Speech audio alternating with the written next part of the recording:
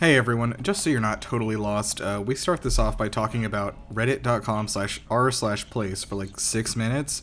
Don't explain what it is. If you don't know what it is, it's a pixel thing. Each Reddit account gets to put down a pixel on a blank canvas every 5 minutes, and people like band together and make pictures and stuff and destroy each other's stuff. Okay, now listen.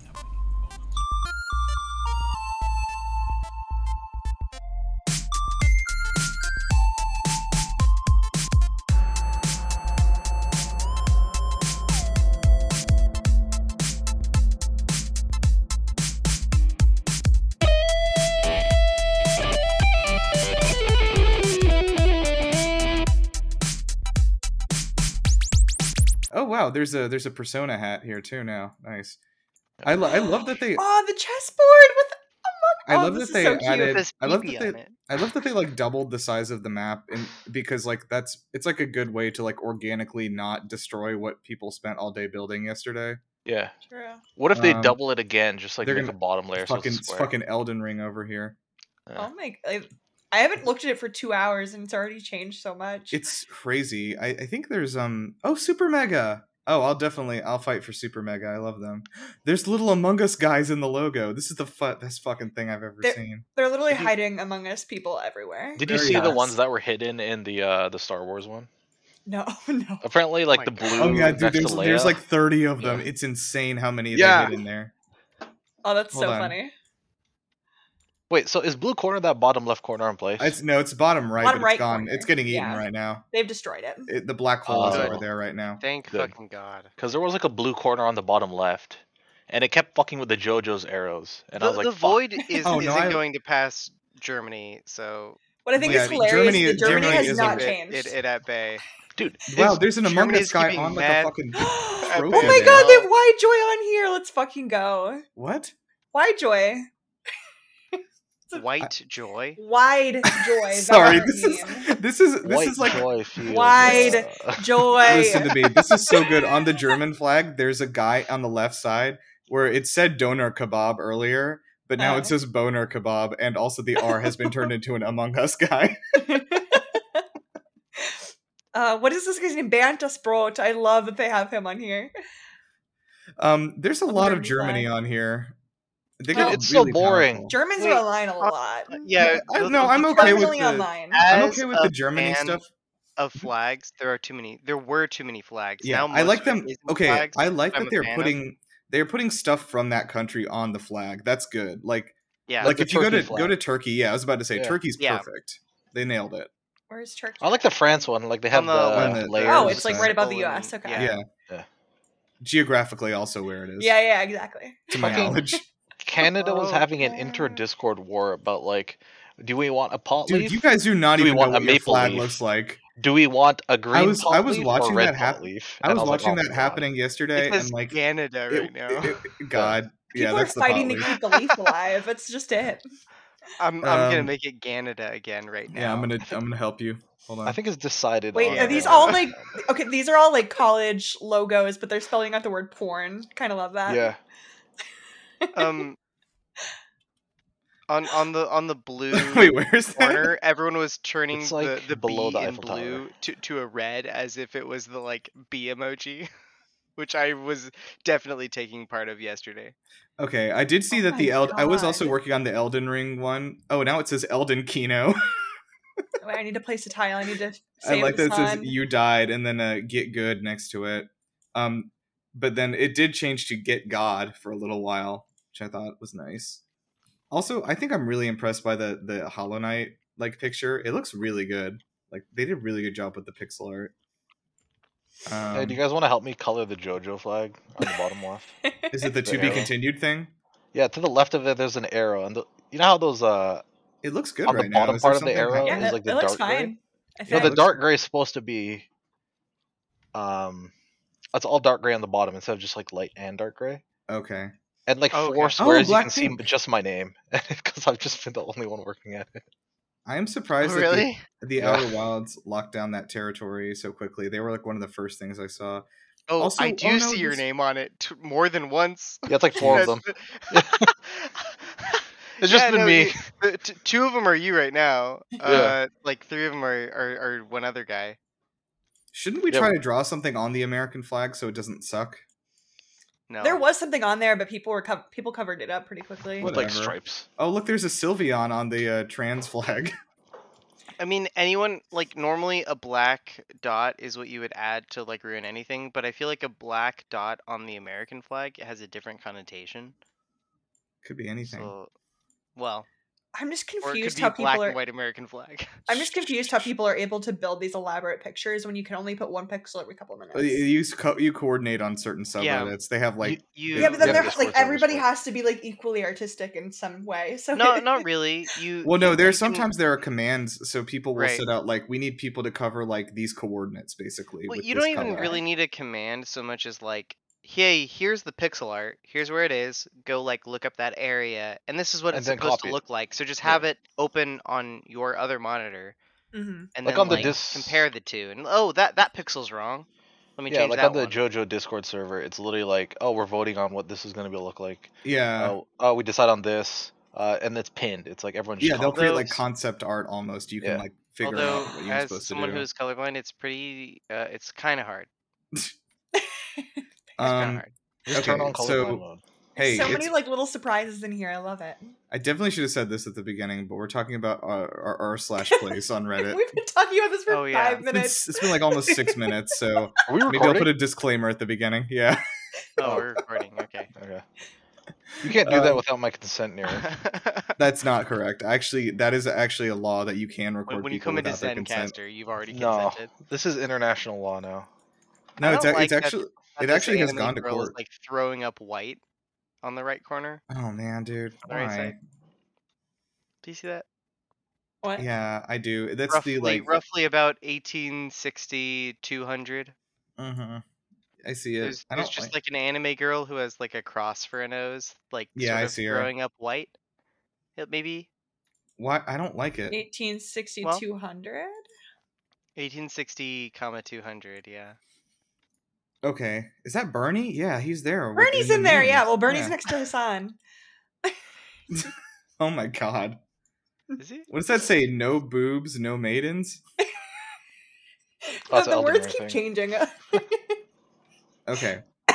Anyway, let's. If you can let's turn let's any get into letter this. into a B, we will. If you could put boobs on it, you. I'm gonna will. close this tab because we're never gonna get anywhere. Oh yeah, otherwise. I should close True. place. Okay. Okay. I'm a man on a mission. Thank you everyone for listening to Game Busters. This is a podcast, and we're thank you for taking a break between your multiple viewings of Morbius to take a listen to us.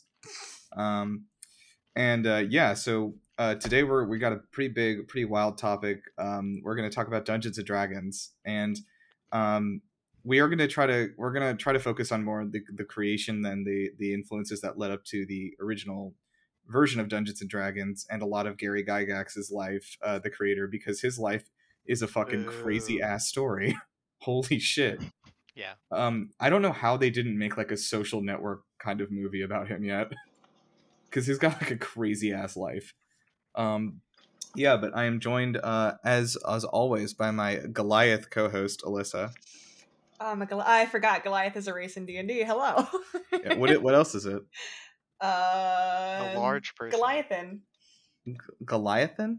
I think that's what they're Is that a called. League of Legends? No, I think the big monsters in Apex, I think, are called Goliathans. Oh, I see. Okay, well, I'm joined today by local dwarf cleric Ryan. Hello. You can just say hello. Oh, and there's no dwarven accent. default kobold warrior Matt. Yeah. There we go. All right, so let's just ease into a little bit and warm up with what are we playing this week? So Ryan, what have you been playing recently? What have I? I've been playing the Paper Mario on Switch. Oh yeah, Origami King. Which one is that Yeah, one? Chelsea's been texting me about it. It is very funny. Sometimes it feels like 90+% of the time it's like, okay, am I playing a game for little tiny babies? Sometimes it feels like that, and then sometimes the puzzle hits you and it's like, what the fuck? I'm supposed to do this in 60 seconds? Jesus Christ! hurry up, hurry up. That Mhm. goes there. I got it wrong. And then the other times it's like this is just a game for little tiny babies who don't know how to play anything. And there's a weird juxtaposition between the two. But it's very, very funny. That's my Nice. review. Yeah, I really like it. I've only played like 5 or 6 hours of it. I need to get back to it, but like it's Have very you funny and destroyed a ribbon yet? yeah, I did. Okay, the first one. So yeah, I did, and I did get to join in the party. Okay. This is I don't want this to be a spoiler because I think it gets people interested, but there's like there's like a bunch of musical numbers that happen during the game, like when you sometimes like all the characters will just stop and like basically perform like a musical number, which is hilarious. But yeah, there's no like I don't understand with that game how if at all it is translated from Japanese or I if think it's like a completely total rewritten. localization. Yeah, Like yeah, it must be because the jokes are too good to be translated. yeah. Like I don't understand how some of those jokes would make any sense in Japanese because they're so specific to American culture. Yeah, no, they definitely they have a North American like localization team doing that. So, But like I'm sitting here while I'm playing it, wondering what it says in Japanese. yeah, In that moment, because like, what the hell could it be talking about? I don't even know. This joke is so specific and so good that like it's weird almost. gotcha. Yeah. Those, by the way, you should go play the Thousand Year Door, which is the best Paper Mario game. It's a really Okay. good one. Is that where thousand-fold paper arms comes from? I'm assuming. Mm-hmm. Okay. This is It's, my first Paper Mario game. Yeah, this one is because I think there's 6 games in that series. Really? I thought there was only like 3. No, I think it's maybe this is the 5th one then, because they did N64 and GameCube and then Wii and then DS and then 3DS. So yeah, this is the 6th one. Oh damn. Yeah, man. Anyway, cool bands. All right, Matt, what you been doing? Gaming wise, I don't even play games, man. What the hell? That's not I true. was just playing D&D. Yeah, I maybe... know. We were both there with you. Yeah, but we didn't bring it up. Wait, are you guys all in the same campaign? Yeah, we have been for like fucking almost 6 years. Okay, Am so I it's in the the one that campaign you or DM am for. I the campaign? Yeah, Ryan's the DM, so he is the Technically, campaign. when I ran it for 2 years, you were a player, so you can be That's in the true. campaign as well. Yay. Is that really 2 years? It was like a year and like 7 months or something. Yeah, Yeah. damn, fuck it, hell. That was a long. Okay, so anyway, Ryan's first one was longer. Yeah, that's I true. think. Have you been playing any video games, Matt? Video games. I have been playing. Let's see. I played a little League of Legends yesterday. I played Genshin Impact a little bit.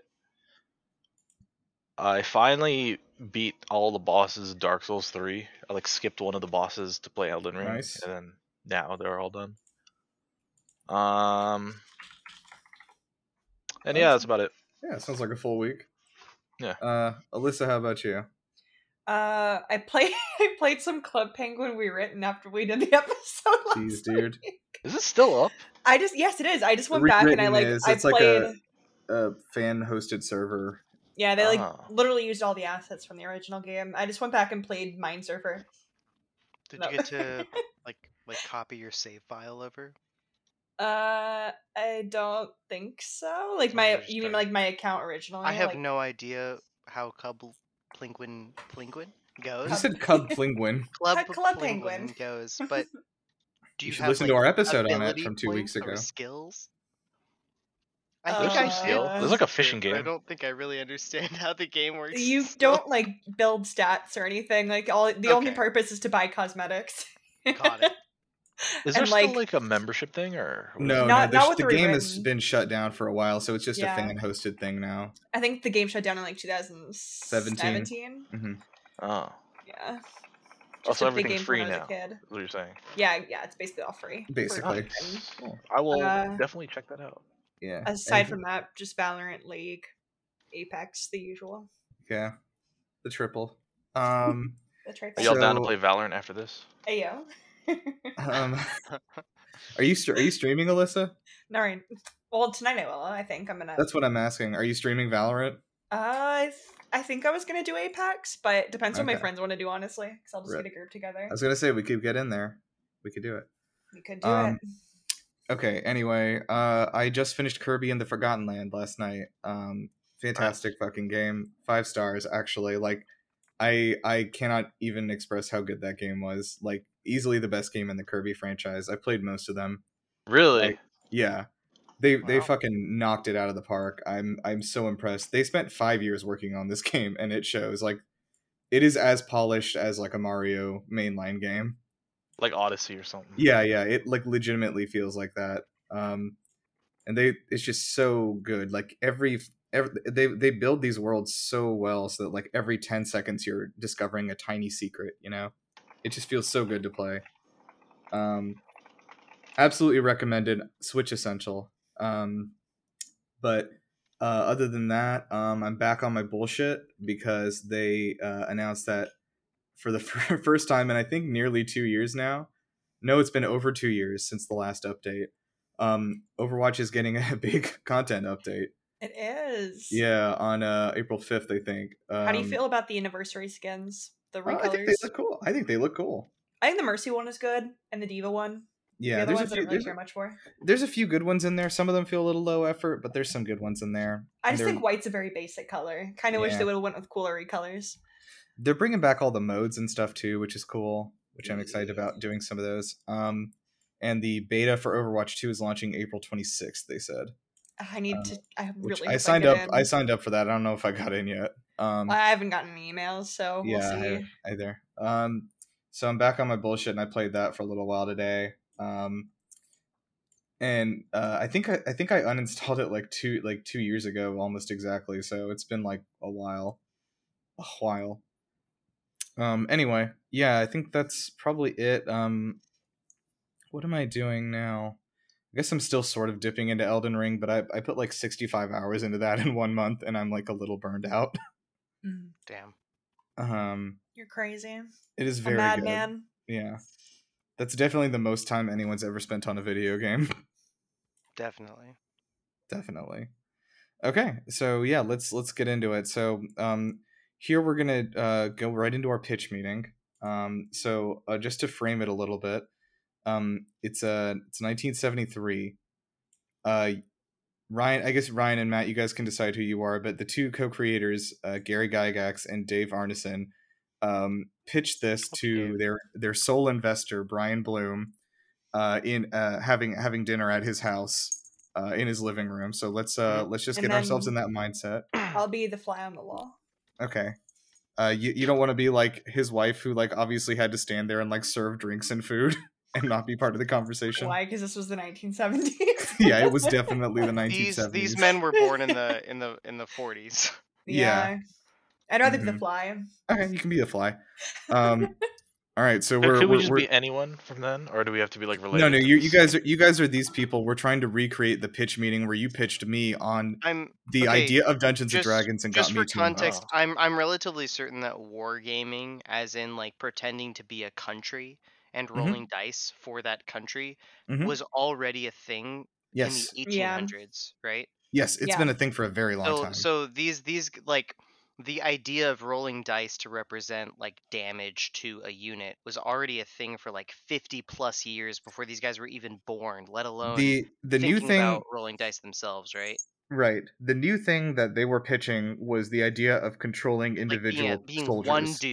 One dude. Yep. One guy. What if you were a hero? Yes, exactly. All right, and go. All right, guys. If you were a hero? Oh, okay, yeah. All right, you be Gygax. I'll be your assistant or whatever. Oh, I'll be Gygax. Yeah. What if you were a hero? Where's he from? Isn't he from Minnesota or something? I think so. Yeah. Anyway. Okay. Yeah. I'd like to be a hero. So you're. Sorry. Can you get a? Yeah, Mary. Could you get that fly? It's on the wall over there. It's up on the ceiling. No, it's up there now. We'll have to wait for it to come down. Wait, am I Mary? No, the wife doesn't speak. She's a woman. So. She does what she's told. Okay. So anyway, you just said that you have some sort of a war game, but it's new. It's not on a board. You just need a table. Okay, no miniatures? I don't think there were yet. No. When you go on a play with these heroes, we call this play the theater of the mind, and you can just think about anything. Yeah, no, so I think with the way that Gary played, no, listen, I'm gonna describe what you're going through, and you have to draw it yourself. Oh, I'm not really much of an artist. You don't have to. Okay. You can use a grid. All right. Here's some graph paper. I have it in my pouch. Thanks for bringing it. Okay. Here's a pencil that is not mechanical because that hasn't been invented yet. I don't know if that's true. Does anyone know when mechanical pencils were invented? Who gives a shit? In this world, we have pencils that you could just click them, and there's more of them. You don't have to sharpen them. Wow, that's so fantastic. The fantasy world. It's pretty magical. Look, I know that you guys have emptied your pockets on this, and you need an investor. So what is it that you need to say to get me in the door here? Have you heard of Lord of the Rings? Yes. It's a fantasy book. Don't you want to be Boromir and not that stupid Frodo guy? I didn't read them. What if Boromir won? Yeah, what if Boromir took the ring? What happened? Yeah, you can decide. You can make your own stories, man. So this is a Lord of the Rings thing. Yeah, this is absolutely 100% unambiguously a Lord of the Rings thing, and we will change the words if lawyers come after us later. We don't have to worry about that now. Yeah, let's just call them hobbits for now and stuff like that. Yeah. Let's not worry about anything else. Yeah. And so what is this thing called? Dragons? Just dragons. And dungeons. Dragons and dungeons. Right. Okay. So, you can't just gallivant out in the open. There's dragons out there. Where's all the treasure that they don't have? In the dungeons. Those are the two main points that you're trying to sell here. Because you gotta choose. Oh, so you have to choose a dragon or a dungeon at the beginning. Right. Okay, I understand now. All right, here's $10,000. Thank you so much. We won't let you down, sir. Get out! You can buy so much graph paper with this. Marie, show them to the door, please, and that fly.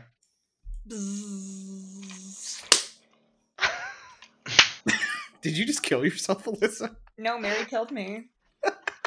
You're also playing her. Yes, but I'm being silent because that's how no, a 1970s housewife should be. What? Yeah. She's silencing herself by force. Symbolically. Marie's silence on this is deafening. Isn't her name Mary? Like, is it Mary or Marie? Whatever. They're minerals, Marie. All right, let's get out of here. So, people know relatively what. Is someone like tinkering with something? It stopped. Oh, okay. Okay. It feels. I don't know. I hear a lot of background noise coming from somewhere. I want to know. I found a Club Penguin on Reddit Place. Yeah, that's good. I found him. Okay, I believe you. Okay. So, Dungeons & Dragons was created by Gary Gygax and Dave Arneson and was originally published by their company, which is called TSR Hobbies. And it was they're in his immediate predecessor that they had created with a set of miniatures that was written by Jeff Perrin that was called Chainmail. Chainmail was kind of the very...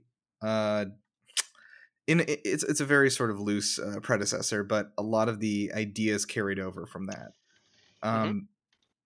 So back, we're going to go through, like I said, a lot of this is about Gary Gygax's life because it's like kind of hilarious. Well, yeah, like I mean, he literally, like, the first edition of the game is just literally like what he was playing at home. Yeah. Already. So like, and then he was like he was posting about, because other people were trying to do the same thing that he was doing, right? Yeah. And then like he was talking with everyone, and everyone was trying to sort of do what he was doing a little bit already. And so he was just like, well, okay, fine.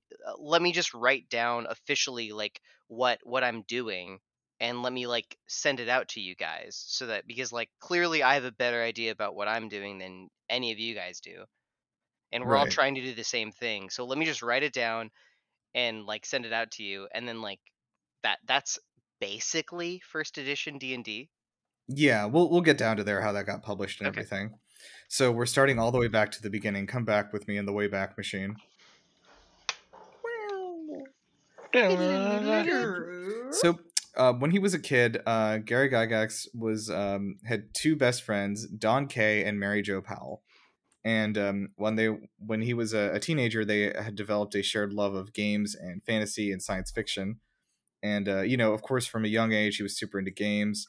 And then at the age of 10, they started LARPing, which before LARPing existed. It didn't really have a name at the time, but those kids with those plastic swords called them. Yeah, that's essentially what they were doing, Yeah. And so, of course, Gygax and Kay began working with miniature war figurines in 1953. In his teens, he got really into pulp fiction authors such as Fritz Leiber, H.P. Lovecraft, Jack Vance, and he was a bad student. And he got really bad grades in school because of all the fantasy that infected his brain. Are you saying our parents were right about them being a devil's game? Dungeons and Dragons. Oh my god. If I had shown interest in it as a child, I'm sure my stepdad would have said it was work of the devil. Yeah. You worship other gods besides Jesus? How dare you? Yeah. So but Dad, basically, Jesus, all things are possible, including other gods. Huh. I'll think on that. Okay, so as I said, Gygax was a mediocre student. His father died in 1956 when he was a teenager, and he dropped out of school after that. He ended up joining the Marines, but then was diagnosed with walking pneumonia, and so got a medical discharge and moved back home with his mother. Then he began working as a shipping clerk with Kemper Insurance Company in Chicago. So what ended up happening is that a friend introduced him to a new war game called Gettysburg. Gygax became completely obsessed with the game, playing multiple sessions a week. And then he also got the idea for the hex mapping sheets from this game, which is where they used them. So this company was called Avalon Hill, by the way, that made this game Gettysburg, which I'm assuming I didn't have time to look into, but I'm assuming is like, I guess you're playing in the Battle of Gettysburg. I don't know.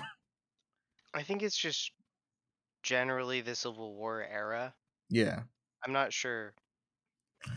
So about that time, his mother reintroduced him to his old friend Mary Jo Powell, who had left Lake Geneva when she was a child and had just returned.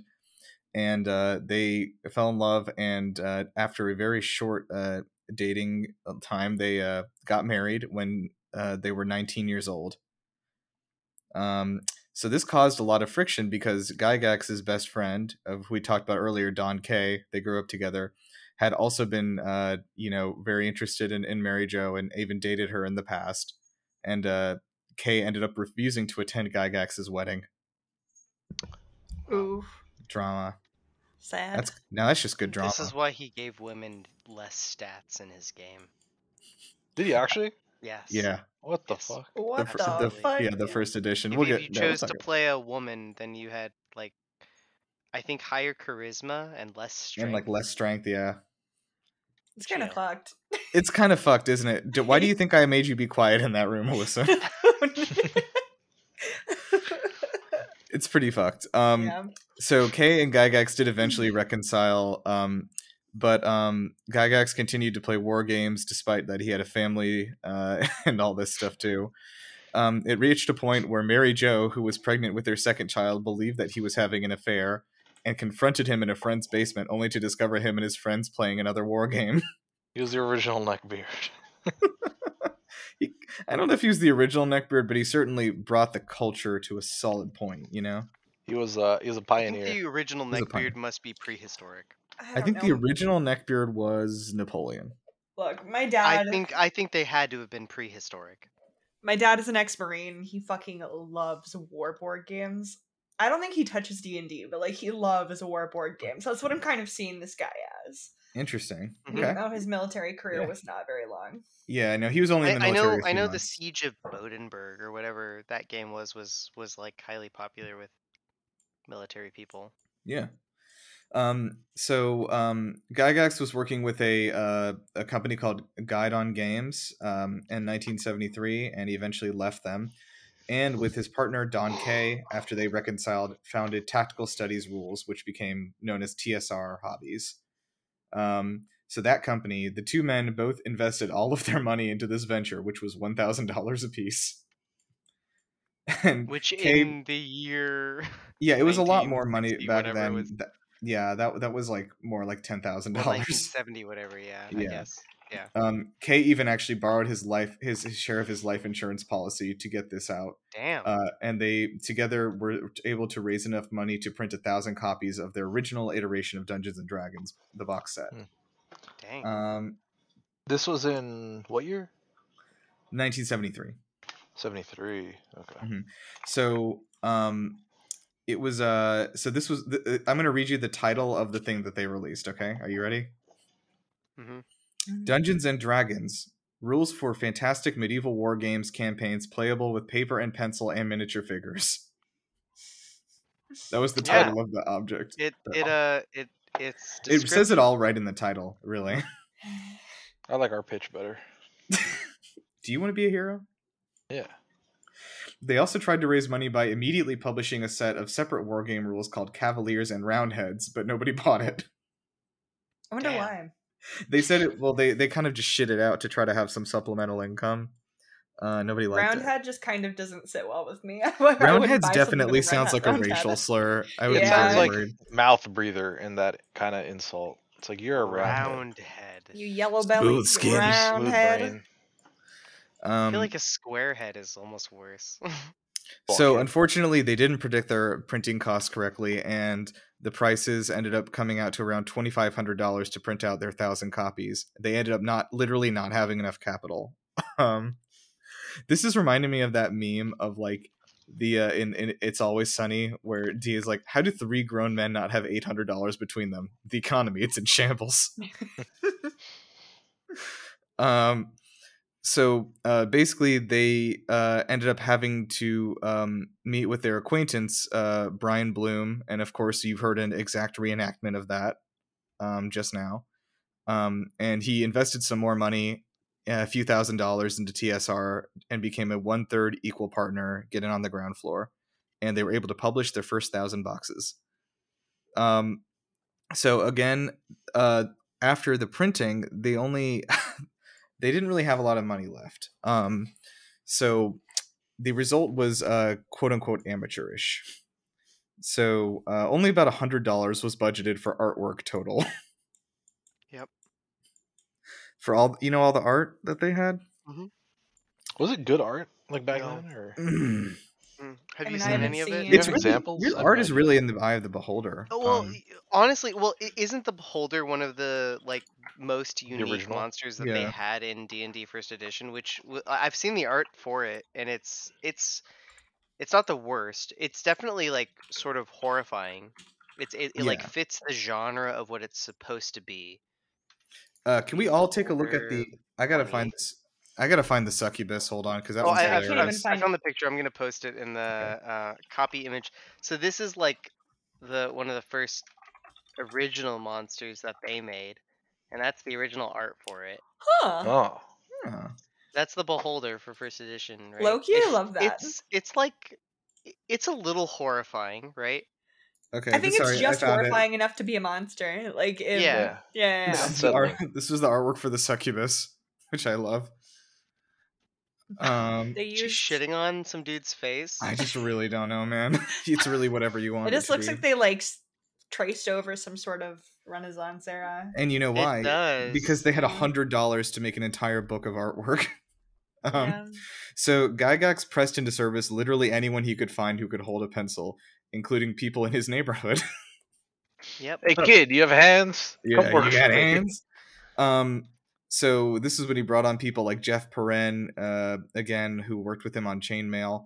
Of course, Don Kay, co-creator Dave Arneson, and then they even.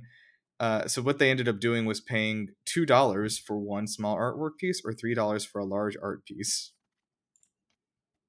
Wow. Mm-hmm. It's a lot of money. It's a lot of money. So they went on Fiverr. Basically, yeah, they kind of did Fiverr, but just around the neighborhood for art. So, of course, much of the art was inspired by Lord of the Rings, but a lot of the monsters were actually inspired by the Marvel comic Strange Tales, of which Doctor Strange comes from. Yeah. So, actually, the styling of the sorcerer was made to look like Doctor Strange himself, too, in the book. So, that's kind of cool. A little connection there. So, not only did they rip off Lord of the Rings, they ripped off Marvel, too. So yeah, I guess they did. Okay. So, of course, in 1974, D&D was starting to take off, and the future looked very bright. And Gygax and Kay at this time were only 36 years old. But just that January, Kay died unexpectedly of a heart attack. And he had not made any specific provisions about his 1/3 share of Dungeons and Dragons. So his entire estate basically was left to his wife, Donna. So Donna was not a fan of Dungeons and Dragons. Mm-hmm. She did. It says she did not share her husband's enthusiasm for gaming, and she made it clear that she would never have anything to do with this company. Gygax characterized her as "quote unquote" less than personable. Was she still like making money off it though? I assume just like you guys deal with it. I'll take the money. I don't know, but she actually didn't even want that. So So Gygax says here, after Dawn died, she dumped all the tactical studies rules materials off on my front porch. It would have been impossible to manage a business with her involved. Good lord. Yeah. So I guess that makes sense. Yeah, they had to kind of reorganize, and also the thing is that Dawn Kay's living room was their office, so they had to relocate to Gygax's basement.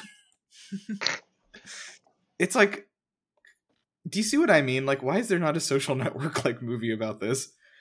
In 1975, Gygax and Bloom, who were the two partners remaining, reorganized their company into a full corporation called TSR Hobbies, and they ended up buying back Kay's wife, trying to buy back Kay's share from his wife, but neither of them had enough money to buy her shares back. So Bloom, who we talked about earlier, he actually got his father, Melvin Bloom, to buy Donna's shares back and then sell them to him for a lower price. It's fucking stock market manipulation. What? This is insider trading, probably. Yeah. Anyway, so after all this happened, Gygax was no longer the majority shareholder of this company, but was instead basically owned an equal amount of it to the other shareholders. And Bloom ended up controlling the company. So TSR Hobbies then released a completely new and more complex version of D&D called Advanced Dungeons and Dragons. Oh, AD&D. Yeah. So I don't know, Ryan or Matt, do you know a little bit about the differences between D&D original iteration and then AD&D? I just know it exists. I mean, I think that there were multiple books this time. The first one was just for DMs, and then the second one was there were different rules for different people, right? Yep, there was a supplemental book for players and a monster manual. Yeah, because before the main guy had to describe everything to the players, and then now the players could also have their own set of rules that was separate from what the DM was looking at. Yeah. Right? Mm-hmm. Okay. Oh, nice! You passed my quiz. Thank you. I've watched a lot of Matt Colville. I want to thank my mom.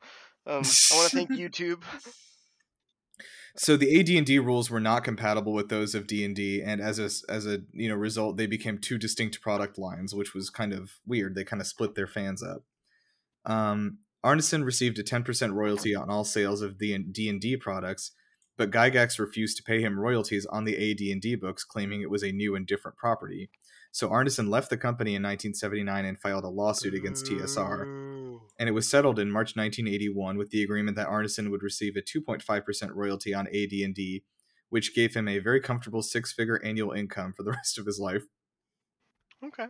Damn. Yeah. All right. Clever. This is exactly what happened to fucking Andrew Garfield in that movie. Yep, Andrew Garfield The future Spider-Man himself. The guy that he played, whose name I've forgotten. Yeah. Spider-Man? Yeah, he played Spider-Man in that movie. Peter Parker made a 6-figure income based on Dungeons and Dragons. Yeah, that's why he lives in that shitty ass apartment. So Brian Bloom, back in the mix, has persuaded Gygax to allow Brian's mother, his brother, to purchase his father's shares. So the Bloom brothers together had a controlling interest in this company. And by 1981, Gygax was basically always at odds with the Blooms on management of the company. So eventually he had a lot of changes to his personal life. He and Mary Jo had been active members of the Jehovah's Witnesses. What? But others in the congregation felt uneasy about Gygax's smoking and drinking excessively. Like during congregation me? It doesn't say, but I'm going to say yes because that'd be funnier. Okay. When else? Comes in with a cigarette. Hey, and D&D is doing great. Isn't it a little wild he was like a practicing Jehovah's Witness and he like created this? You know what I mean? Like in 1973. Wrote a book about demons. Yeah, but I guess like there's a difference between people that think that this is real and they need to be worried about it versus people that can accept that it's fantasy. Yeah. And like I feel like a lot of Christians could have had a lot of fun with the fantasy of D&D without if not for the people that insisted that you can't like you have to choose one or the other. Yeah. I just don't know if I don't think that was always the case. I don't know if I would have liked a Christian D&D like made specifically like to be Christian. That would have been an interesting concept. There's only one God. Well, yeah, I mean, why isn't he doing anything? It's like I can imagine that being a thing that I would have played a youth group as a kid. Like that, I don't know how, but it sounds like that could be something they would make. So, of course, as you guys were predicting, eventually his connection to the quote-unquote satanic game D&D caused enough friction that they were asked to dissociate themselves from the Jehovah's Witnesses locally. Yeah. That makes sense. Wait, Jehovah's Witnesses are the ones that believe aliens came to Earth, right? No. Or something? Well, no. I think those are the guys Jehovah's Witnesses are the ones that generally are the ones besides Mormons that would come to your door. Yeah, they're the ones who come to your door, but they also have some... Well, they also have some weird stuff like you can't... Yeah, you're thinking of Scientology.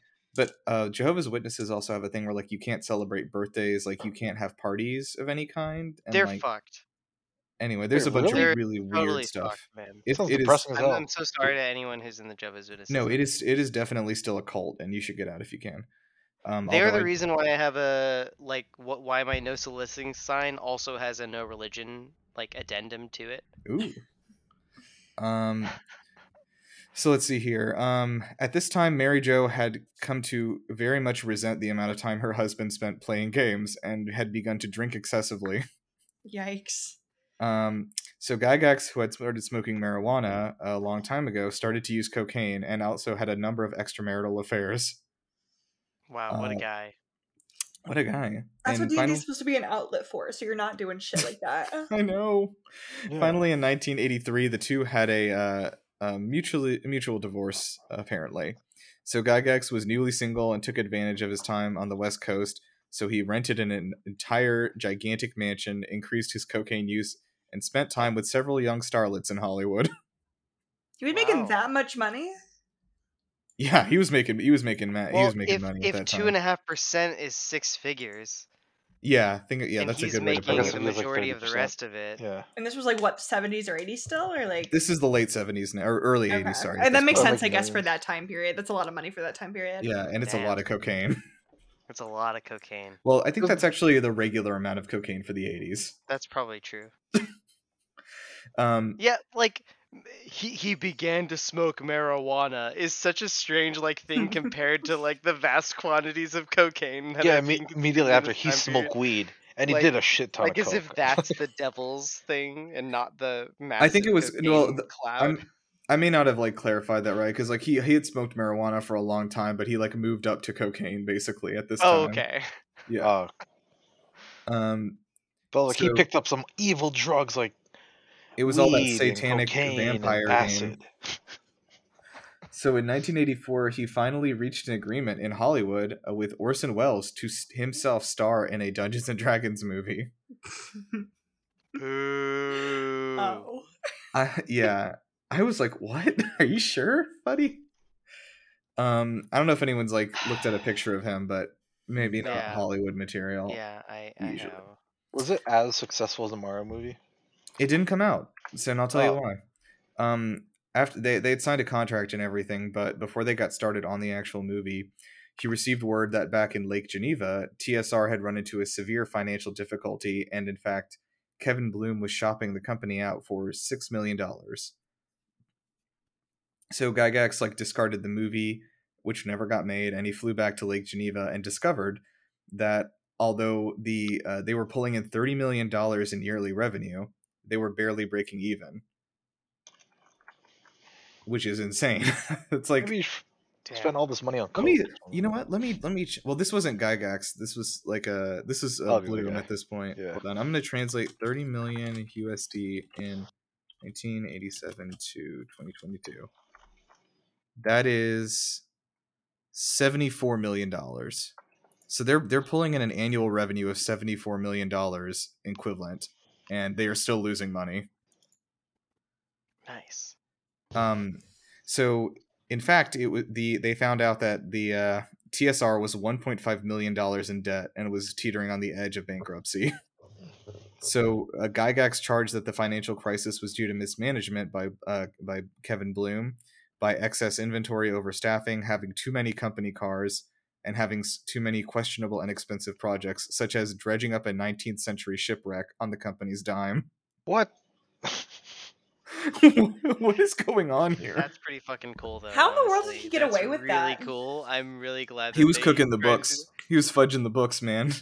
Did they really bring it up out of the ground? Because that's fucking legit. I love that. It was for work research, I swear. It was for work. No, they drew a picture of it for $2. I mean, honestly, like how did... Hey, does anyone actually know how boats work? One's down there right now. Pull it up. So pull it up. I'm gonna throw money at it. Pull it up. Eventually, TSR. We talked about this, but basically, Gygax would leave the company shortly after this. But TSR would go on to take legal action to prevent other people from publishing compatible materials with their works. This angered many fans, and it led to wide resentment from other gaming companies, because that was not a thing at the time. TSR is kind of the ones who had this idea first that, like, no, people shouldn't publish supplemental information to our thing. Like, we should have all the money. What if we had all the money? So TSR took legal action against several publishers in an attempt to restrict third-party usage, but it was never brought to any court case completion and was settled out of court every time. And TSR ended up itself running afoul of intellectual property law and lost a lot of money. Mm-hmm. I think I didn't get too deep into this, but like from what I saw, like I understand that like them basically trying to copyright the idea of a vampire. You know what I mean? Yeah. They try to copyright a lot of shit. Yes, it's just stuff that you can't copyright. You know what I mean? They were just trying to copyright like everything that they possibly could get their hands on, and then they were fully willing for the court to say no, but on the off chance that they didn't, they were just like, yeah, let's try, right? That's pretty much the idea. Do they have the name Beholder, I guess, down? That sounds like an original creature. I'm pretty sure Beholder is extremely is absolutely purely invented. It doesn't exist anywhere else. It is one of the prove that. It is one of the only. Just came up with it. Well, yeah, it is from that phrase, like, you know, beauty is in the eye of the beholder. So like the beholder is this thing with this big eye.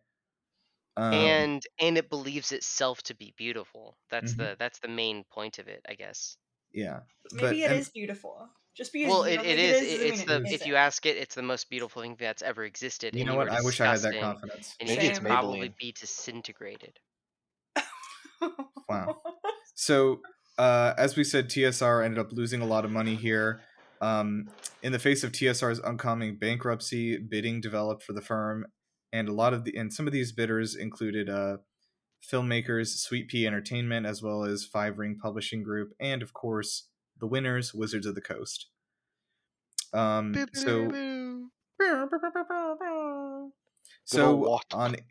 10th, 1997, Wizards of the Coast announced their purchase of all the assets of TSR, including D&D, and of course the most major gaming convention at the time, Gen Con. So then in 1999, Gary founded Gen Con, right? He did, yes. Okay. And that was a personal project of his, but that actually ended up belonging to TSR. That was another legal battle that they had. Yeah. But of course, TSR ended up being bought by Wizards. So, for anyone who doesn't know, Wizards of the Coast still does own and run D&D today. So in 1999, of course, Hasbro arrived, and they got hungry. Oh. Hilariously, they had actually Hasbro's like Kirby, like walking in. Yeah. So this is actually interesting. Hasbro had actually expressed interest in purchasing TSR back when they were on sale 2 years before. However, they were not willing to pay what TSR was asking. So they came back, and almost immediately after TSR, after this deal went through, Hasbro showed up and bought Wizards of the Coast. So they basically waited for they weren't interested in paying that money for D&D before, but now that they could get that grouped in with everything else Wizards of the Coast owned, they jumped in and grabbed it. And Nice. they actually they said that they felt that they could monetize Dungeons and Dragons in a similar way to Pokemon at the time, which is like, I don't know. Ambitious. They were in the card game industry, though. They were, right? yeah. Hasbro was making Pokemon cards. So yes. It makes a little sense why they would think that. So they ended up closing the deal to buy Wizards for $325 million in 1999. That's a pretty big acquisition. Yeah, it is. Damn. What's that now? Is that like $1 billion? No, it's not $1 billion. No, it wouldn't. It would be less than $1 billion, but still a good amount. Yeah, probably would it be more than 100 million? I don't know. Let me see. Hold on. So was that? Yeah, it would be, because what was the number I gave? 325 million. Oh, I thought you said 2.5 million. No. Okay. $325 million in 1999. Damn. Well, yeah, that might be. I'm doing the thing here. From 1990. I don't know. 550K or 550 million. Sorry. Yeah, 550 million sounds right. Damn. Okay. That's a lot of money.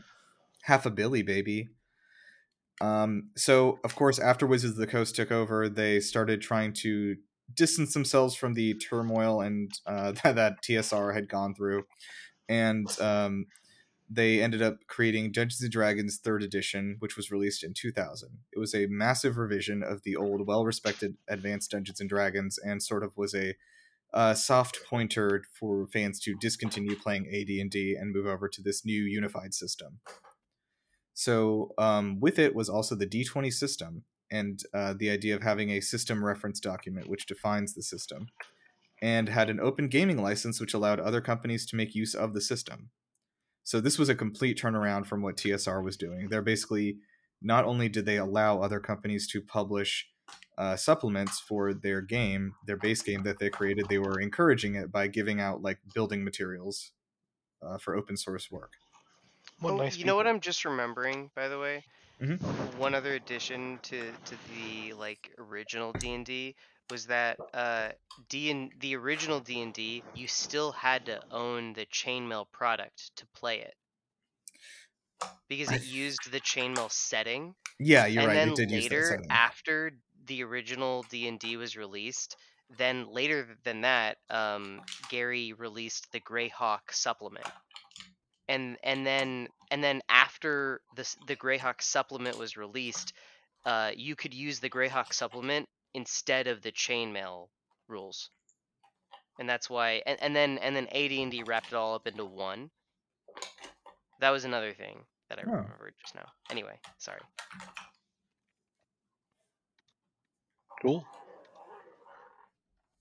But it definitely just was not its own game at first. It was basically like a, hey, here's an idea of a game that could be.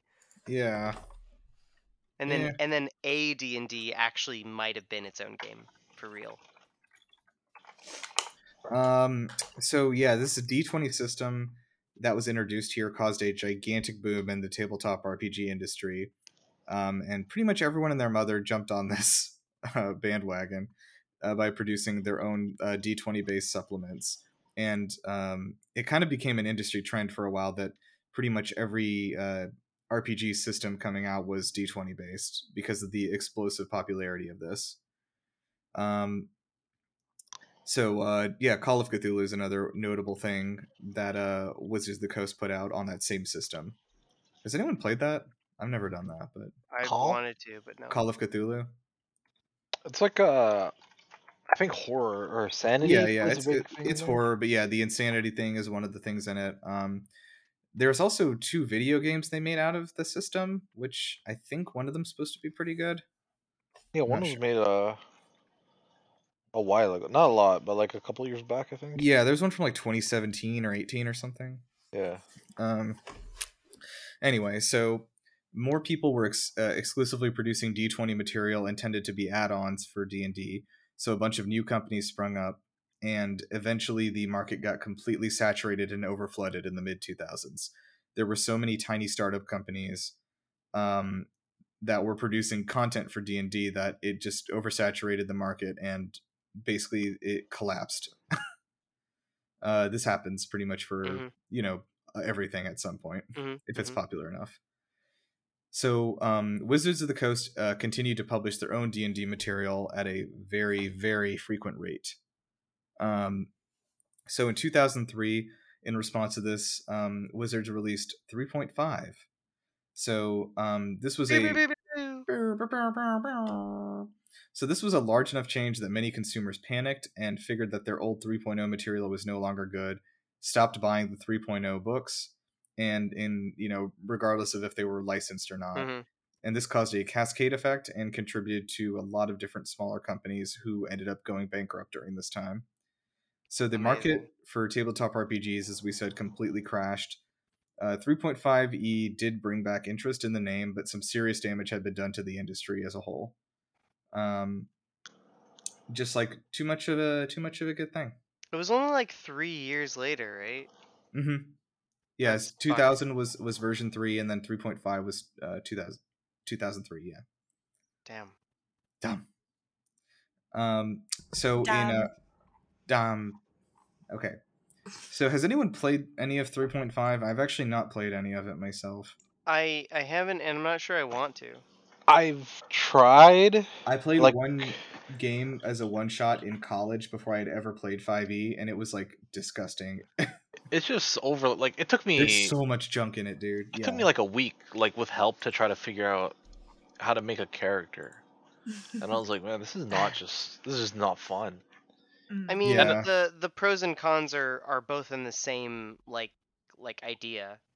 There is a right way and a wrong way to make a character, like mathematically, and that is both the pro and the con of 3.5, right? Well, it's because you kind of have to plan for later levels. Early on. There are incorrect decisions, and if you make them, then you're fucked. Yeah, and it's like, well, shit, I don't want to play anymore. Which could be really fun if you're into that sort of thing. You need a table of min-maxers. So yeah, like 3.5 eventually ended up becoming very popular and is still around today, but at the time it was extremely divisive because 3.0 had basically just come out a few years ago, and they were kind of splitting their players into factions, essentially, of like which system to use. So in order to remedy this, they said, okay, we produced another version too quickly, right? In order to fix this, let's produce another version very quickly. Mm-hmm. So in January 2005, no, it was 2 years later, dude. That always works. 2005, beginning of the year, they started. They put out a Dungeons and Dragons 4th edition, prompted mainly by feedback that people wanted the game to be faster, more intuitive, and a better playing experience. This was released sort of in an early access phase in 2005, and then get a full release in 2007. So yeah, I don't know. Like, a 4th edition is it streamlined the game, and it made a lot of rule changes. Character abilities were restructured into powers, which I don't know about. It's real easy. It's way more simple than 5e, I think. Interesting. Yeah, I was gonna actually. Yeah, go ahead and tell me it's about video 4th. gamey. I haven't played 4th edition, but I've like read a lot about it. I've watched videos explaining it, and extremely recently, Matt Colville started streaming his 4th edition game Dusk, with one of my favorite YouTubers, Dale Kingsmill. I don't separate D&D content, but it makes a lot of sense what's happening. The wording of abilities and how things work in 4th edition is extremely like telling, where they know that you're playing a video game that has turns in a row, right? Like it's the wording of 4th edition knows that you as a person are playing like a strategic turn-based battle game, and the wording of 5e is like, no, man, you don't actually have to be in a battle to use this, bro. Like, let me word it in a way where it could be applicable in every sort of situation you could ever think of. And so it's like extremely vague, and there's like numbers of seconds used, and they have a number of feet listed that it's like available for, instead of like 4th edition, it's meant to be on a grid, and they know you're playing on a grid, so it'll just say like this ability goes 4 squares. Oh, instead of like this ability goes 30. Yeah, Right. interesting. They don't pretend like you're not playing a game in 4th edition. I see what you mean. Okay. But in 5th edition, they're pretending like you aren't playing a game. So, yeah, in this attempt to unify everybody, they did, because 4th edition was a colossal flop. Yeah, everyone hated it. Literally everybody hated it, so much so that people agreed to just stick with 3.5 and just let's all play that. So, of course, in 2012, finally back at it, was the release of 5th edition, which was, of course, the explosion of Dungeons & Dragons that we know today. Since they released 5th edition, there have been over 20 official books published, with, of course, hundreds of supplemental books from other third parties. Have you played D&D? Yeah, I've tried. I've dipped in. Name every book. Okay. Let me see what I've got here on my shelf. Hey, he's cheating. Wait a minute. I have Xanathar's Guide to Everything. Oh, so that's all you need, because it's a guide to everything. That's true. So they actually they said that D&D grew like explosively, to the point that in 2017 they said that in North America alone they had 15 million regular players they found. Damn. That's beautiful. That's which is like probably nothing compared to now. Shout out to Critical Role. Yeah, we'll talk about Critical Role a bit. Although I think the number of people that say they're playing D&D probably is nowhere close to the number of people that are actually playing D&D. Yeah, that's probably true. Also. Are you gatekeeping D&D? I'm just saying, like, he's dungeon keeping. Like, if you're saying that, hey, no, yeah, I play D&D, I just want you to ask yourself, how long has it been since the last time you played, and like, are you actually still playing D&D? Oh, you mean like, are you actively in the campaign? Hey, yeah, like, go play in D&D, my dude. Hey, and if you can't find someone to DM for you, be the DM yourself. Just being do a DM is scary. I'm terrified. We need more of you. We need more of you everywhere. Terrified. All around the world. It's fun. It's good. Do it. Just do it like me. Don't be afraid to kill your party. Yeah, Matt did kill all of us. That did happen. Yeah, everyone's too afraid for people to die. Yeah. Hey, if the dice fail, don't plan on killing your players. But if the dice fail, hey. Yeah, I didn't kill you. The dice did. Failed. My like philosophy when I'm DMing is like, get your characters to like be as close to death as they possibly can without killing them. Yeah, that's kind of how I like to do it. But... I told that line a bit more. Yeah, I saw that.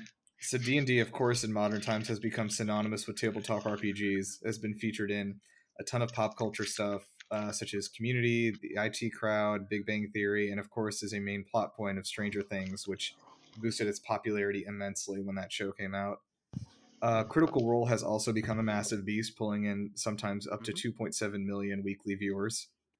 As well as other huge actual play casts using D&D, such as Acquisitions Incorporated, Dungeons and Daddies, and of course the Adventure Zone from the McElroy brothers. Another notable thing is we just had a a gigantic D&D inspired game come out, Tiny Tina's Wonderlands. I still need to play that. Heard of that. Yeah. So that is a playoff of, there was a Borderlands 2 DLC called Tiny Tina's Assault on Dragon Keep, where she is the DM and sort of narrates basically what's happening to you as you guys try to make your way through this fantasy adventure, playing as the characters. And to tie it all in, Ashley Johnson is like a regular guest on Critical Role. Okay, nice.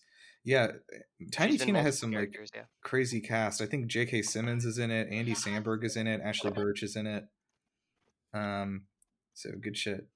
So, yeah, at this point, wait, does Ashley Johnson voice Tiny Tina? No, Ashley. No, Birch not Ashley Johnson. I'm Tiny so sorry, Tina. Ashley Birch, not Ashley Johnson. Oh, okay. I thought Ashley Johnson might be somebody else in the game, but no, I said the wrong last name. Okay. I was surprised. I was like, oh, cool. I didn't know she did that. Yeah, no. Ashley Birch is voices Tiny Tina. So yeah, that's what I was thinking of. Anyway, yeah, at this point, I do want to open it up to talk about like the culture and stuff a little bit. Like Matt, you mentioned Critical Role has been kind of huge, and they just had a TV show come out, The Legend of Vox Machina. I really enjoyed the TV show. Tell me about it. I don't know anything about it. Well, I've never listened to Critical Role, but I enjoyed the TV show, and I think from what I assume is they're going to continue the animated series, and if they continue the animated series, I'll watch it. They should for a while, yeah. Okay. I know that season 2 was greenlit like before they even released season 1 by Amazon. Mm-hmm. So there's definitely going to be another season. They're already working on it right now. Does season 1 cover all of the first campaign, or nowhere even remotely close? I was gonna say, I was like, that's season 1 is through Percy's shit. Oh, the whole okay. Yeah, we're trying not to spoil for anyone listening. Yeah, so you Brian, you and Matt both have watched Critical Role, right? Yeah, and Chelsea watched The Legend of Vox Machina as well, and she's also never seen Critical Role. Mm-hmm. And she enjoyed it. She like usually with something like this, I'm like, hey, I think you might like this. Let's try out an episode. I won't make you watch more than one. We can like watch a YouTube video after, and so like I'll put on one. And then with like usually she's like, yeah, okay, that was fine. Let's do something else now. But with this one, she was like, no, is there more? I want to watch the next one now. Maybe I'll dip in then. Yeah. The characters are very lovable. She loved it, and she was like, wait, there's only like the first day that we watched the first 3. She was like, that's it. I thought there was a whole season, Ryan. And I was like, no, we have to wait till next week. There's gonna be 3 more. Fuck. Wait, are the episodes long or? No, they're like 3 episodes are like an hour. Oh, like 20 minutes, yeah. Oh, it's like an average. Yeah. Show, I guess, yeah. Yeah. 12 episodes for the season, I think. Yeah. I think so. So yeah, for just each of you who like, how would you kind of actually let's do this first. So I think one thing that's confusing to new people is like what is official, what is Unearthed Arcana, what is homebrewing, and stuff like that. Does anyone want to try to take a crack at that, like explaining what that is? So official is Wizards of the Coast books. You got Xanathar's, you got Tasha's, you got the Player's Handbook, all that shit, right? Unearthed Arcana is literally playtest material. So Wizards releases it and says, we're thinking about doing this. Play it, give us feedback. So, and it might make its way into an official book. Like some Unearthed Arcana has been tied into Xanathar's as subclasses, feats, things like that. The Revised Ranger, the Gunslinger, right? Yeah. The Artificer. Wait, is the Gunslinger official yet? I don't know. Wasn't it released through Matt Mercer's like the official Critical Role thing? with the Blood Hunter or whatever. Yeah. All that was UA first, right? I think so, yeah. And yeah.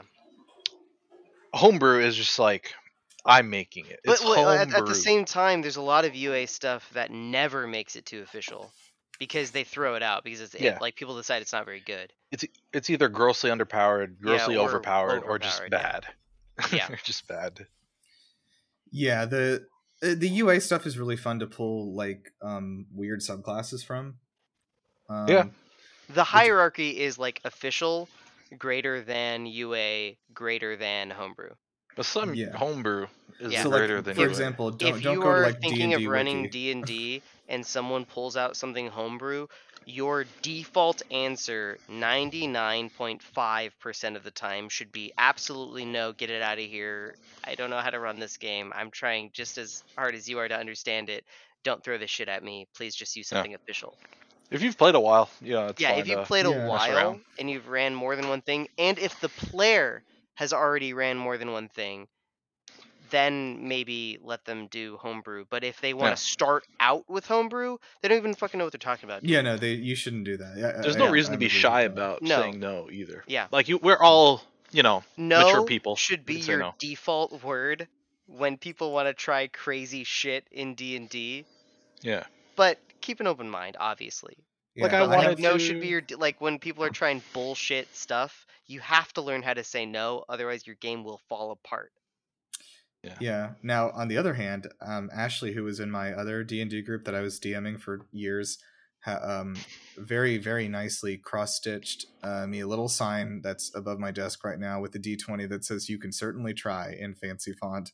Aww. That's the alternative to saying no. Right. But don't say "you can certainly try" if you don't think a 20 would be a success. Right. Then don't let them. Just say no. You can't roll. This is something I think I need to explain to, and we should have done this up front, but like I tell people that I play D&D sometimes, and they're like, well, like, what do you use to play? And it's like, well, I mean, mostly it's your imagination. Like, and like, it's hard there's rules? There's no rules? Oh, there's no say rules. Whatever you want? Like, well, I'm a god. Yeah. It's hard to basically, like, yes, usually people are looking at a map just for references spatially where they are if they're in a battle. If they're not, maybe you are, maybe you aren't. And then outside of that, you have your character sheets showing your stats and your abilities and your powers and stuff like that.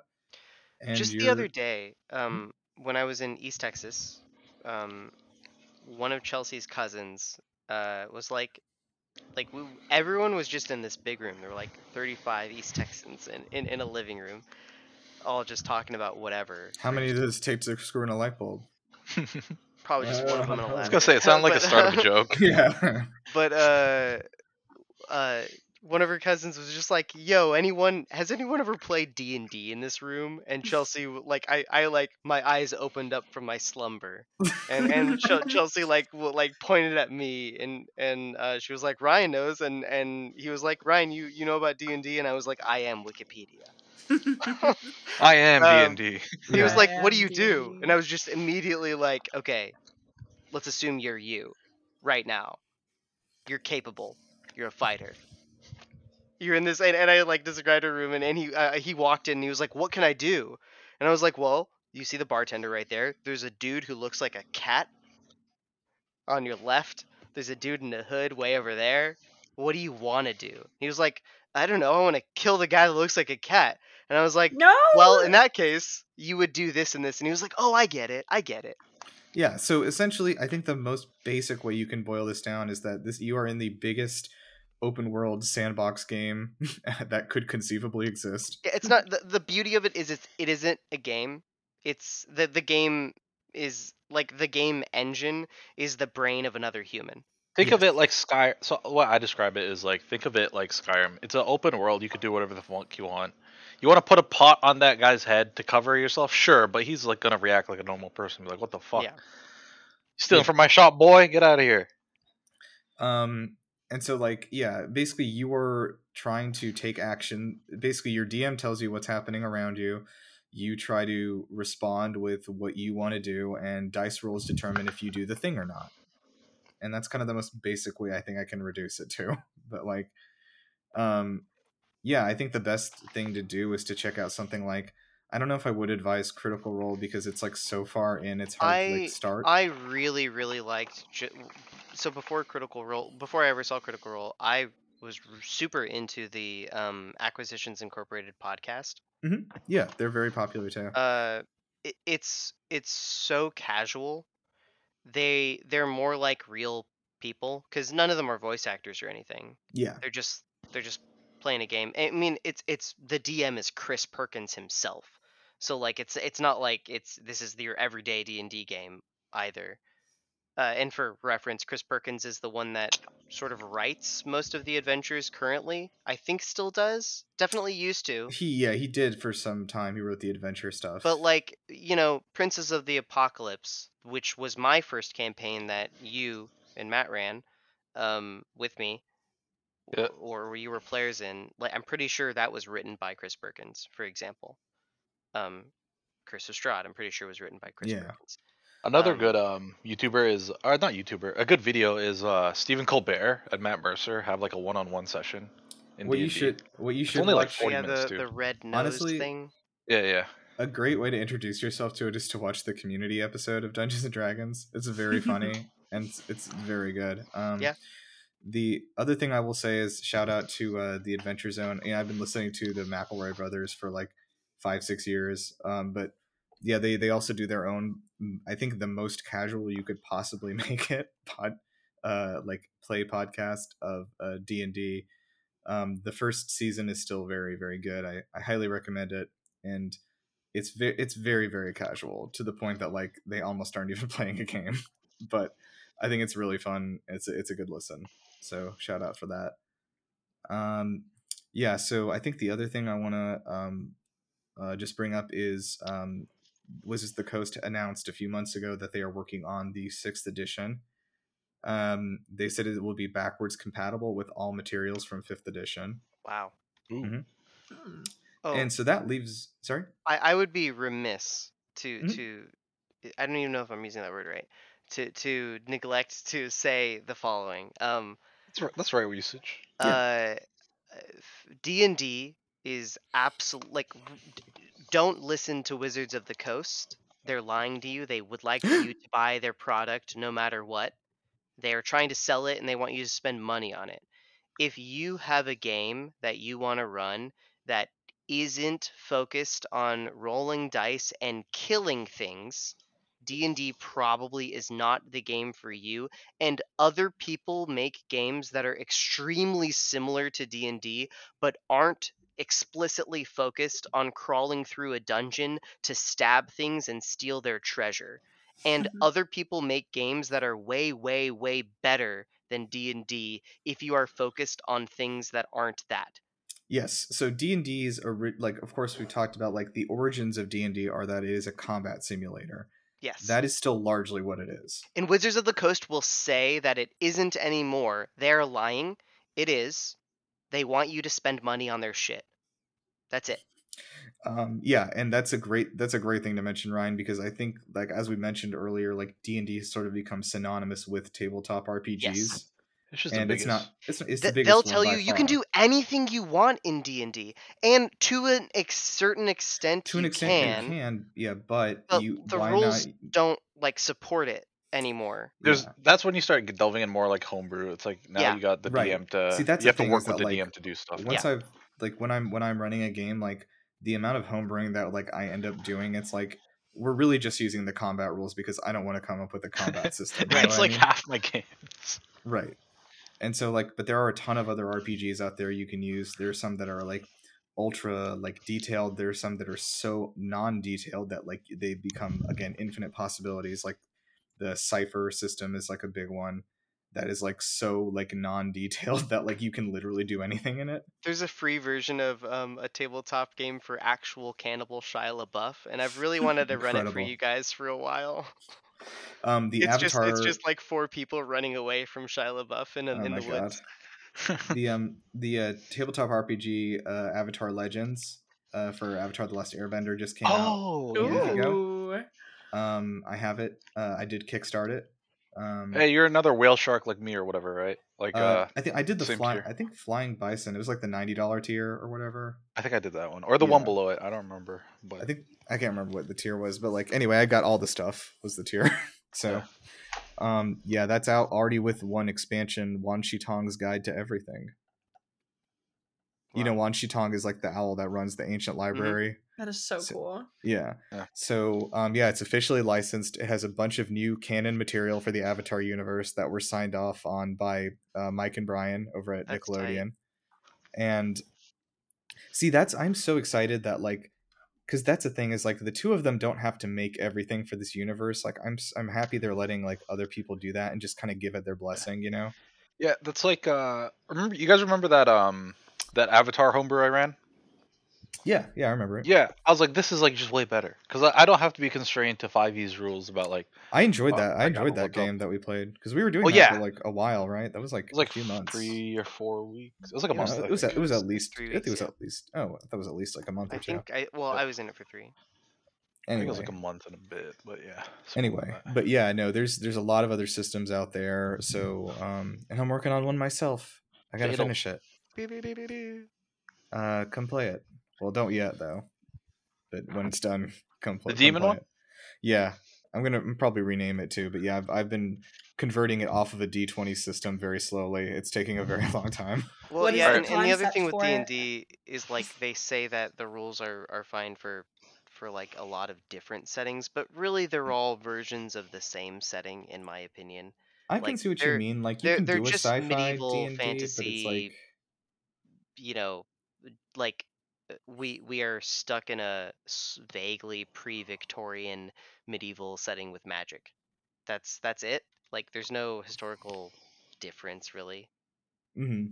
You know, I don't know. What were you saying, Alyssa? Let alone I wanted to hear more about the one you're working on, I guess. Oh yeah. Were you not in our group? I guess you weren't. When I was running this when I was in Charleston, that was the first edition of it. I'm on the 3rd edition of it now, and I guess it's still like I played in alpha.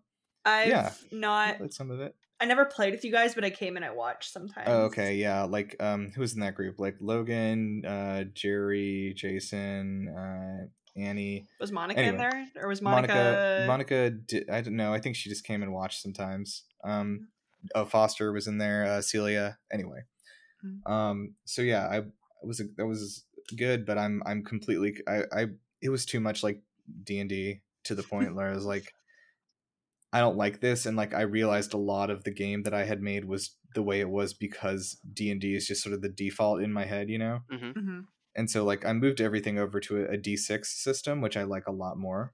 Mm-hmm. It's made things a way simpler, but still like you can get a little weird with it. So my New Year's resolution this year was to finish and publish this game because I've been working on it for fucking 6 years now. And I think it's time. Completely forgetting what it was, but I've played a game that was based on 3d6.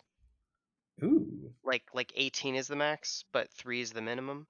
So like everything was much more like a bell curve for the rolls that you made. I'm completely blanking on what that was called. But yeah. Anyway, so yeah, keep an eye out. But I'll let you guys know on the podcast and people around me once I like have a new version of that, because I am gonna get a group together to start playing that. Oh my god, please. I have not done a group in so long. And I don't know people that do it anymore, really. Weren't you gonna start one with like fucking Daniel Lang? Well, we're gonna bully me into being the dungeon master, and I've never done that before, and I just didn't feel comfortable doing it, and I didn't have the time to plan it out, so I just that fell apart. Yeah. Okay. So anything else anyone want to add on? I mean, like D&D's cool. You can use some of the software stuff like Roll20 is great. That's what we use to play online. That's kind of the main one. There's also like Fantasy Grounds and what was Foundry. The other one? Foundry, yeah. So there's mediums to play online. You don't have to do it in person. If you go to if you go to reddit.com/r/LFG and you try to look for a group, you will have one within 24 hours. I cannot promise that it will be a good group or that it will stay together. If you are someone that's my concern, running the game, then you'll have a group in 24 hours. Yeah, that's true. If you're planning on trying to like 6 hours enter a group, then post multiple times and you'll never get in one. Good luck. Yeah, good fucking luck. That is a lie, because the first post I made to join a D&D group was yours. Well, that was my post, and I happened to respond to you. So yeah, there you go. I'm the exception on. How many years ago is that? It was over. It was like almost 6 years ago. 8? No. It's 2016. 6, yeah. 2016. 6. Oh my god, that was the year I started college. Yeah, that was when I was started at Charleston. When I was just a babe. Yeah, that's true. Ryan, I still think about like this fucking the first time I met Chelsea during our orientation day. And like I talked to her for like maybe 2 minutes and she said, "You and my fiance would be best friends." And she told me that, Yeah. Like she was like, I met a guy who I think you'd be friends with, and I was like, okay, whatever. And then she was, and then like months later, she was like, hey, that guy I think you'd be friends with is going to be at this Halloween party, and I was like, okay, whatever.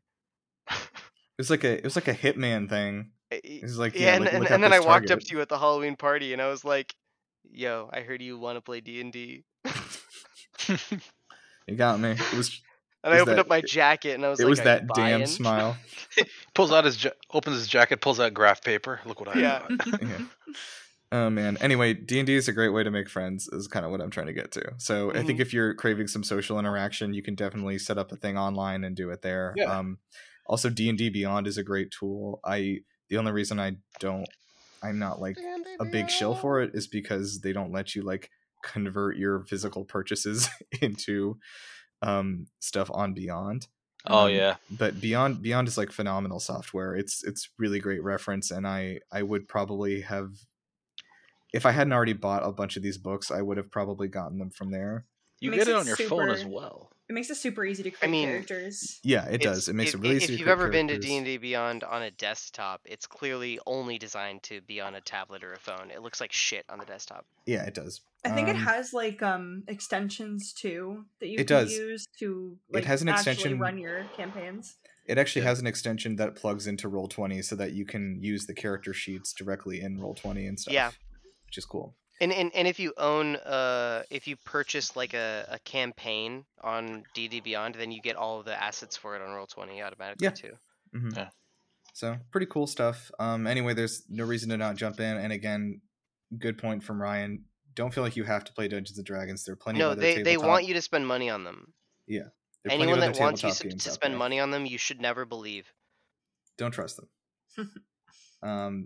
But anyway, yeah. Speaking of which, do we have an advertiser this week? We do not. Okay. Yeah, as I explained last week, we registered 0 clicks because everyone has ad blockers on. Nice. Shit. Well, it means our watchers or listeners are smart. Yeah. In having ad blockers. I have a friend who does not have ad blocker, and that's the thing. He knows what it is. He just doesn't want to put it in. Or, like, all of our friends and even our listeners who are not our friends and stuff, like I am assuming they're all into video games, and I assume are people who know a little bit more or a little more tech savvy, I guess, and have ad blockers. Hey, you know what? Our viewers who are not our friends are just people we haven't met yet, or some bullshit. Right. We're just friends. You're just friends we haven't met. Or some bullshit. Yeah. Jesus, man. Okay. Anyway, does anyone want to throw in anything at the end here? What was your favorite individual moment of D&D with or any tabletop, I guess, in general? No, I want to hear Nira's favorite moment with you and me. I think my first favorite moment, like the one that like really that I still remember like resonating with me, is during the first campaign when we were fighting. Is it Druid Bones? No, it was not. I was not going to say Druid Bones. Okay. Still laugh at that to this day. It's a good inside joke. From it's 6 one of those years you ago. had to be there things, but like it doesn't even matter. It doesn't even matter. Yeah, it doesn't matter. What is it? Or when we were fighting at one of the elementals, the I think it might have been the wind one. Princes of the Apocalypse. Which one? The wind one, air one. That was like the first major boss you fought in the whole game. Yeah. Yeah. Yes. Which one was the one where Baron like died? His character died. Okay, so you had already defeated Erisi Kalanoth. I'm remembering her name. I haven't looked it up. It is Erisi. I could have said it wrong.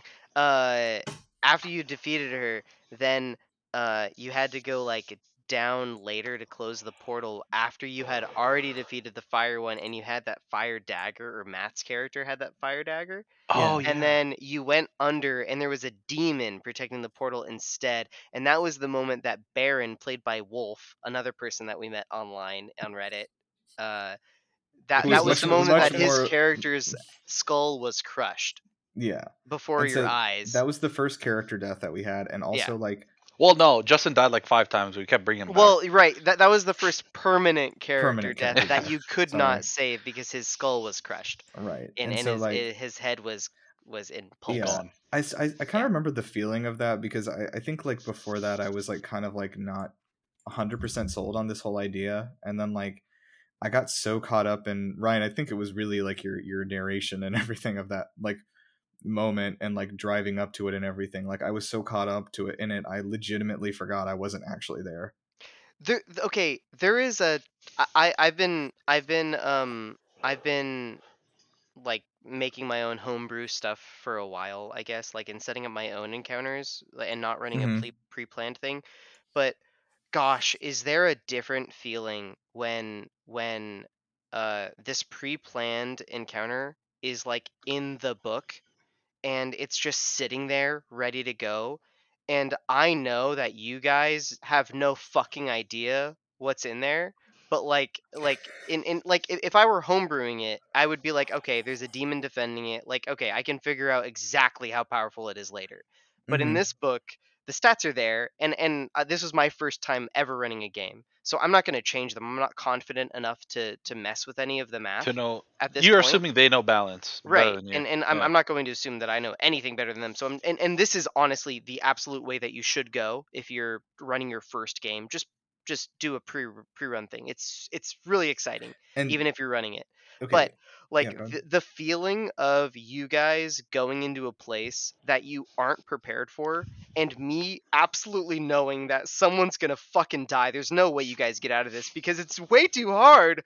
But I'm like, I don't know what to do. I can't fix it. They're going in here. Okay, I'm just gonna run it. And then like the dice will fall where they do. The feeling of that is almost scarier running it than it is like experiencing it, I guess. It's like fuck, I'm gonna go kill my party It's with like it. I was like out-of-control oh train. shit, someone's gonna die today. Yeah. And I was like, should I not do it? No, he's a demon. Of course he's gonna kill him. Of course he will. And so, you know, that was real fun to go through on my end. The man, I was gonna say though, just for also if you're a first-time DM, a great thing to do is to run a module and reskin things as is needed.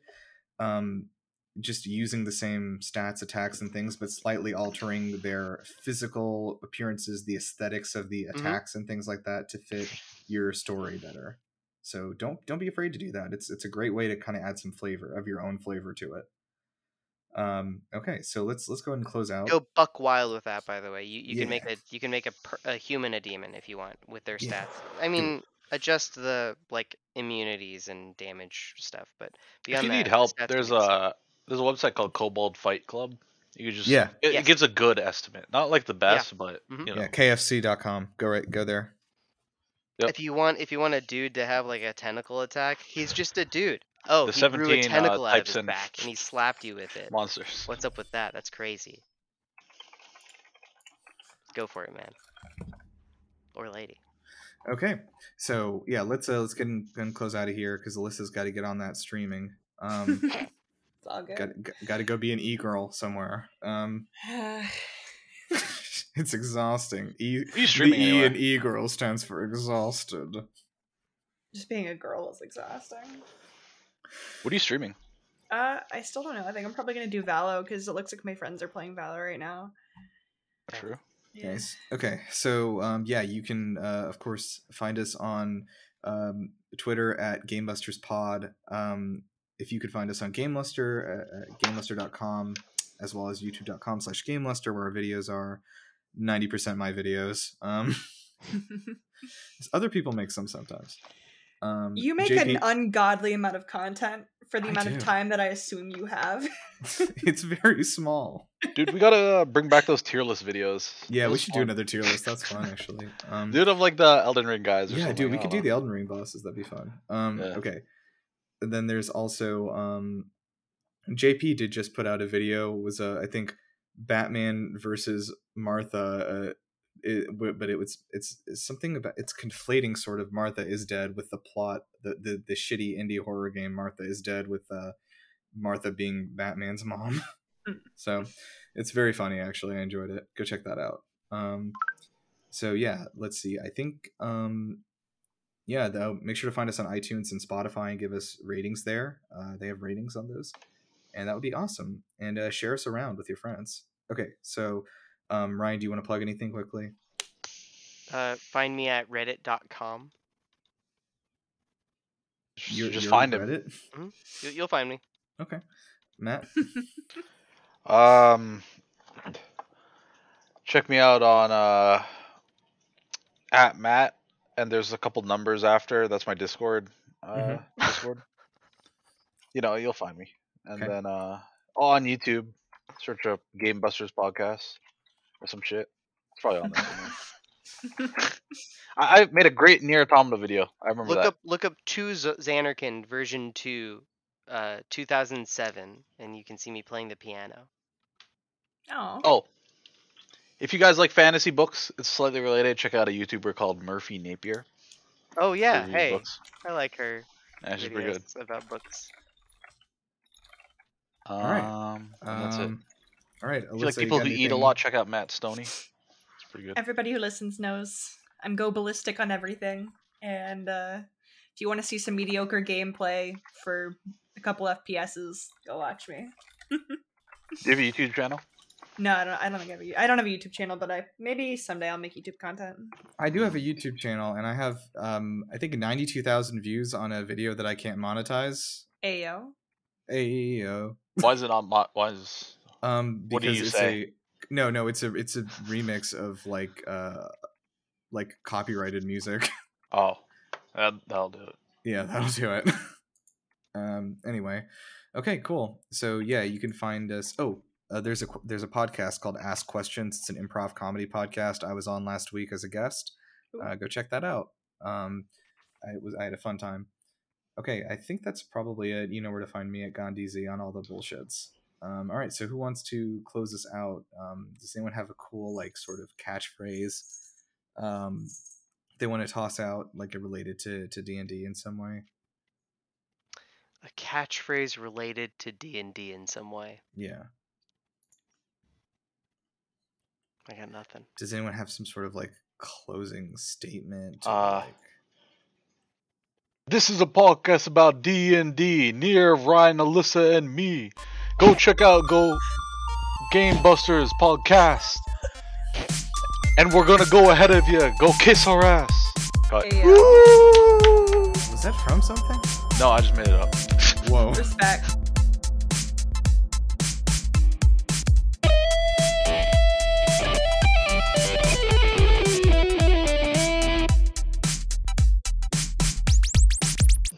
So Gygax charged that the financial crisis was due to mismanagement by Kevin Bloom, by excess inventory overstaffing, having too many company cars, and having too many questionable and expensive projects, such as dredging up a 19th century shipwreck on the company's dime. What? What is going on here? That's pretty fucking cool, though. How in the world did he get away with that? Really cool. I'm really glad that he was cooking the books. He was fudging the books, man. Did they really bring it up out of the ground? Because that's fucking legit. I love that. It was for work research, I swear.